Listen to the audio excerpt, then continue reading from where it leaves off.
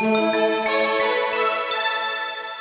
podcast is brought to you by Knowledge at Wharton. Please visit knowledge.wharton.upenn.edu for more information. The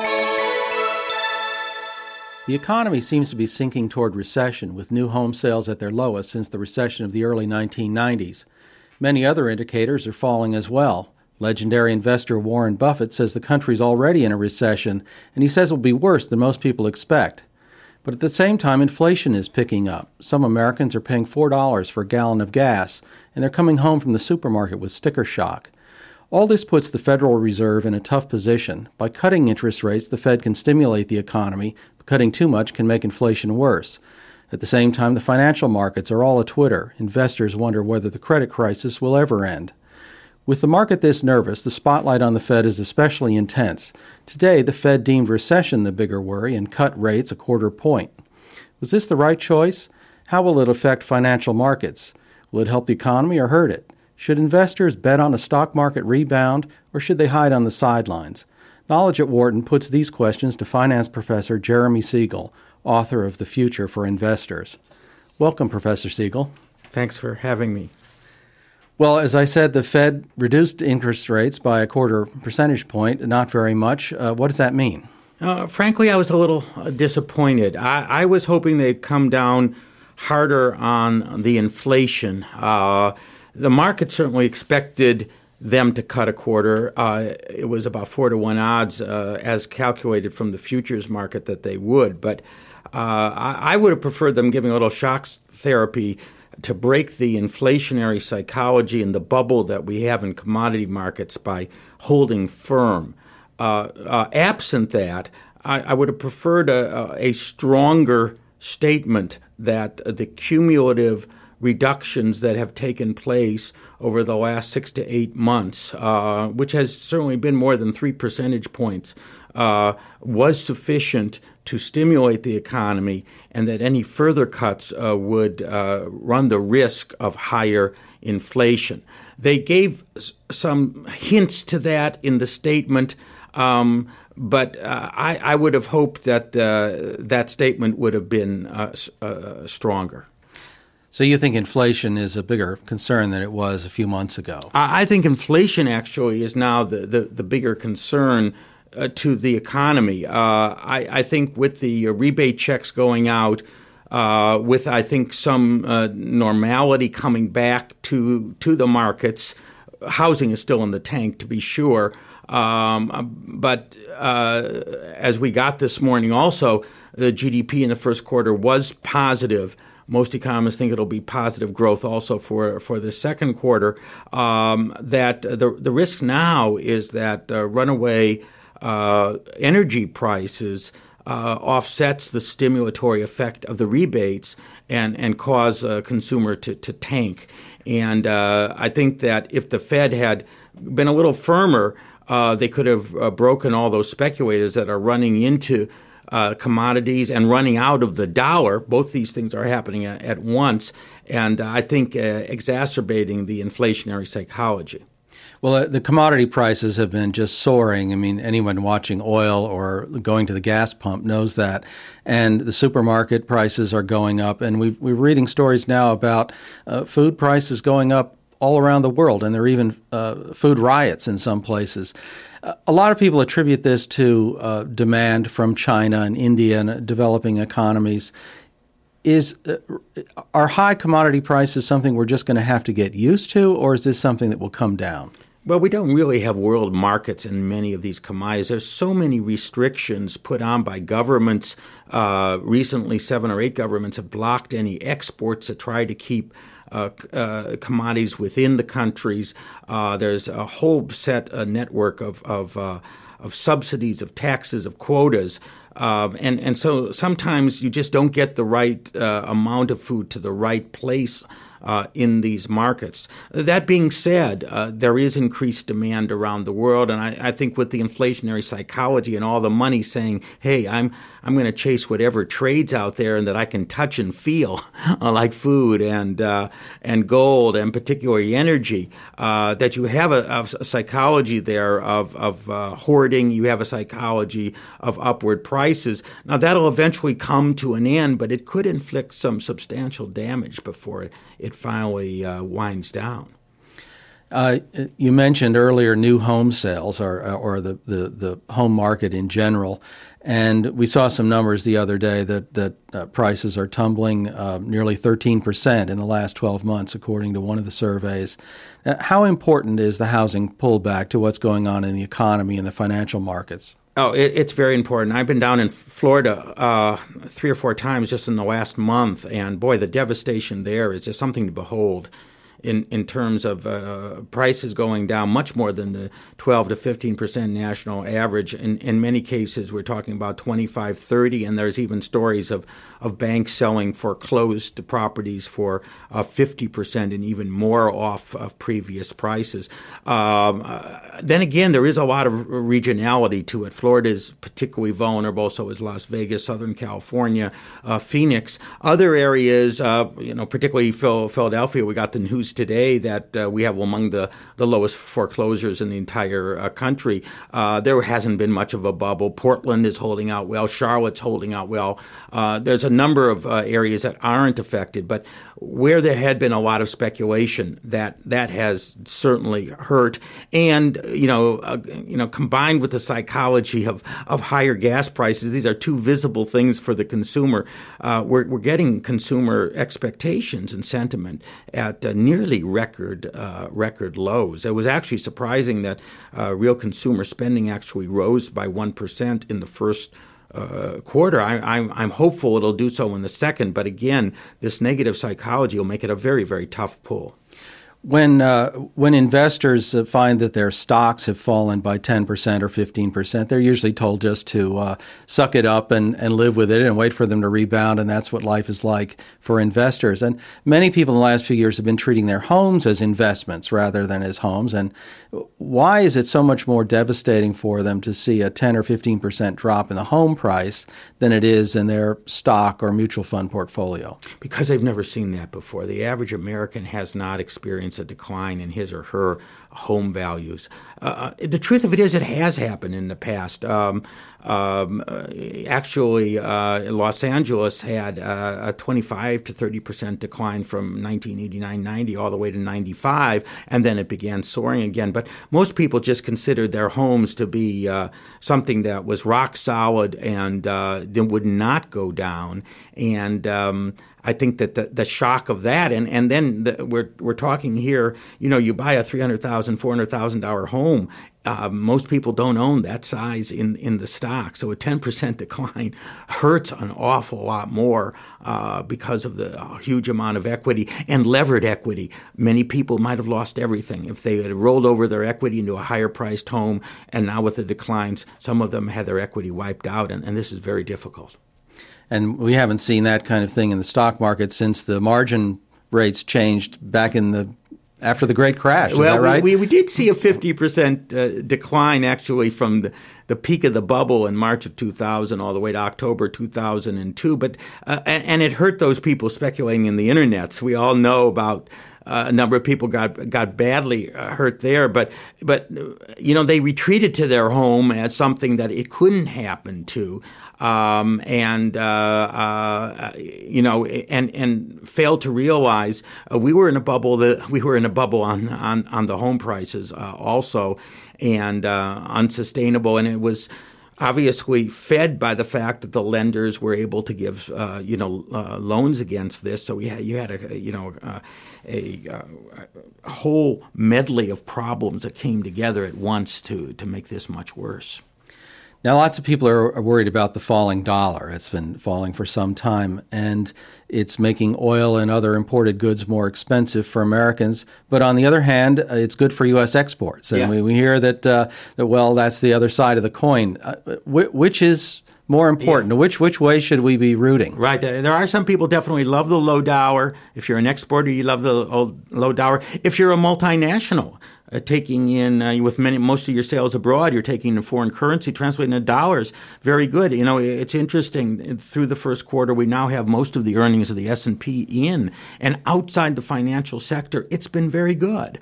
And the multinationals are getting double-digit gains from a year ago, despite the fact that we're virtually at a GDP stall in the economy. But to answer your question, net, we're all consumers. And so although there's some firms that gain and exporters gain, we all consume energy, we all consume food, we all consume imported goods to one extent or another. Those are going up in price, and economists will tell you that the negative from that outweighs the positives, such as that come from earnings and exports. So, net, we would prefer to have a strong dollar. It does not help us net to have the weak dollar.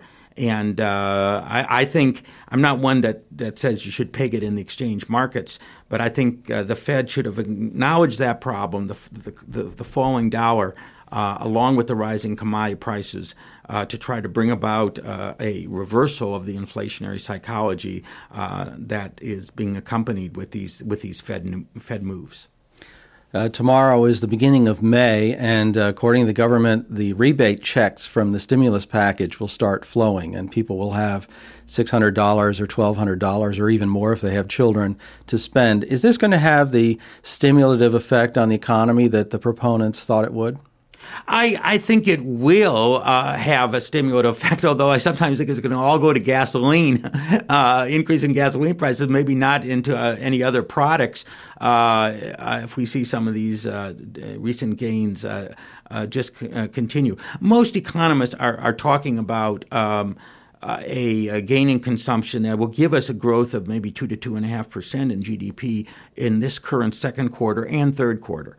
The problem is those checks are going to stop, and then you wonder, will the economy get on its legs a bit for the fourth quarter? I'm optimistic about that, and I think there will be factors that will bring about a stronger economy, but there will be a negative shock coming into the late third quarter and fourth quarter from these. It turned out, we economists often say, fiscal policy, this is never timed right, there's too much of a delay. Interestingly enough, this is coming at the right time. Congress acted relatively quickly, and it is the economy is still weak. So this stimulus package is coming at the right time, combined with the Fed package, should really help stabilize the economy. And as soon as we, as I think is going to happen, get our hands on these write-downs and this the housing crisis, bring about a base for recovery in the second half of the year. Do you think that we've heard most of the bad news from the credit crunch, these write-downs and those types of things, or is there a lot more to come? Well, we got all sorts of, I think the official write-downs are around $350 billion, 350 billion of all the banks everywhere. We have the IMF talking about losses of $1 trillion, although it seemed like that was home losses as well, and it wasn't all in credit instruments. I think the official numbers now, for instance, the Shore Case housing data that you quoted early on, that has a 2-month lag. We got February. It's going to March, April, May, and June are still going to be bad, and we're going to get reports on that. But a lot of people seem to say that right now, with the interest rates going down, and if the recession doesn't go worse, that will produce a bottom somewhere toward the middle of the year and middle end of the year. And certainly the write-downs, we might even, in fact, some shrewd observers are talking about write-ups in the second half of the year, that some of the credits might actually improve in value a bit, and that'll certainly help the financial sector that has been so beaten down out there. So I think, yes, if I were to answer, is the worst over? I would say yes, even though we're going to get a few more write-downs in terms of actually thinking towards these financials. We get some smart money beginning to move into some of these depressed assets and instruments. Lots of investors look at the ratio between stock prices and corporate earnings for a general measure of the riskiness of the stock market. What are those price-to-earnings ratios telling us now? They're telling us a couple of things. If you look on reported earnings, which includes all the write-downs of the corporations and the financials, we're 18 to 20 on a price-earnings ratio, which is on the high side, not prohibitively, and certainly not as high as we had in March of 2000, where we reached 30, 40, and in the technologies, sometimes 100 times earnings. So we're not anywhere near as inflated as we were back then. On the basis of operating earnings, which normalized operating earnings, which eliminate the write-offs, we're at a very conservative 14, 15 times earnings.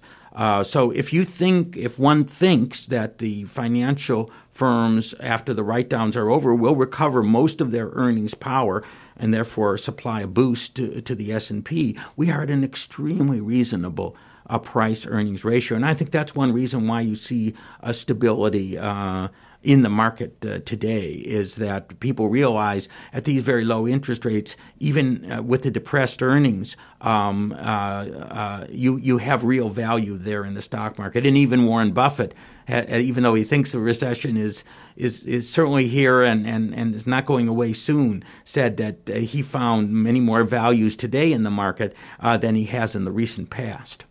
What do you expect to see in corporate earnings for the second quarter? I think that, again, what we're seeing is good gains outside of the financials. There'll be a few more write-downs in financials, but I think they're going to be over by the end of the second quarter. And then you're going to see the financials recover quite a bit. We might still, if gasoline prices continue to rise and oil prices rise, consumer discretionary might be hurt a bit going forward. It's my own feeling that the biggest threat is still going to be rising energy prices to the consumer, not anymore. I think the housing story has mostly played itself out, and that's why I think it's so important that the Fed pursue policies that will help bring down the energy prices and pop the commodity bubble and the inflationary psychology that has been so pervasive over the last several months. I'd like to get to the usual final question. We've seen a little bit of a boost in the stock market recently, recovering some of the gains or some of the losses that it's had this year. Long-term investors, people saving for their kids' college or their own retirement, they may still be pretty nervous. What should they be doing? Well, I guess as author of the book Stocks for the Long Run, I'm still optimistic long run, and truly I am, because, not only are prices reasonable with respect to earnings, but with respect to alternatives out there. Bonds offer no value to me. I think that they're risky going forward. We're getting yields of 1% over inflation, and that's on long term. Short term are less than inflation. There's no competition from fixed income. I think real estate still has a way to go. Generally. Commodities are very high priced. So I think, looking at long-term values, I really think that stocks stand alone in being valued at or near their long-term historical values, which in today's market is very attractive relative to the other asset classes. So, I think anybody who sticks with stocks here, and it is actually interesting, because I was just looking, we hear about the market. The market is only down about 8 or 9% from its all-time high last October. It's hard to believe. It was down almost 20. It's come back more than half that way. So, it wouldn't have reacted so well if a lot of people didn't think there is still true value there in the market, and I think that they're right. And you've been arguing for a long time that Americans should be diversified worldwide in stocks, talking, I think, figures as high as 40% of the stock portfolio. What's your view of that in today's market? Well, again, more than half the world's equity capital is outside the United States. I tell all long-term investors, don't worry about the dollar. the Dow might show some strength. We might be at a bottom, but long run, just by where the world's equity is, and we know more and more of the world's equity is going to be outside of the United States, and I still recommend 40% there, and just as a matter of diversification. If you try to outsmart the Dow and say, I'm going to wait until the Dow goes up at 10 or 20%, you'll find yourself never going in to the international market because you'll always be worried about the Dow. And, my feeling is that this is as good time. In fact, Europe is more reasonably valued than the U.S. with an 11 and 12 PE ratio. And the emerging markets are also, with China coming down and India coming down, I think quite reasonably valued now. Well, it's a lot of optimistic advice from you. Thank you very much, Professor Siegel. Thank you. For more information, please visit knowledge.wharton.upenn.edu.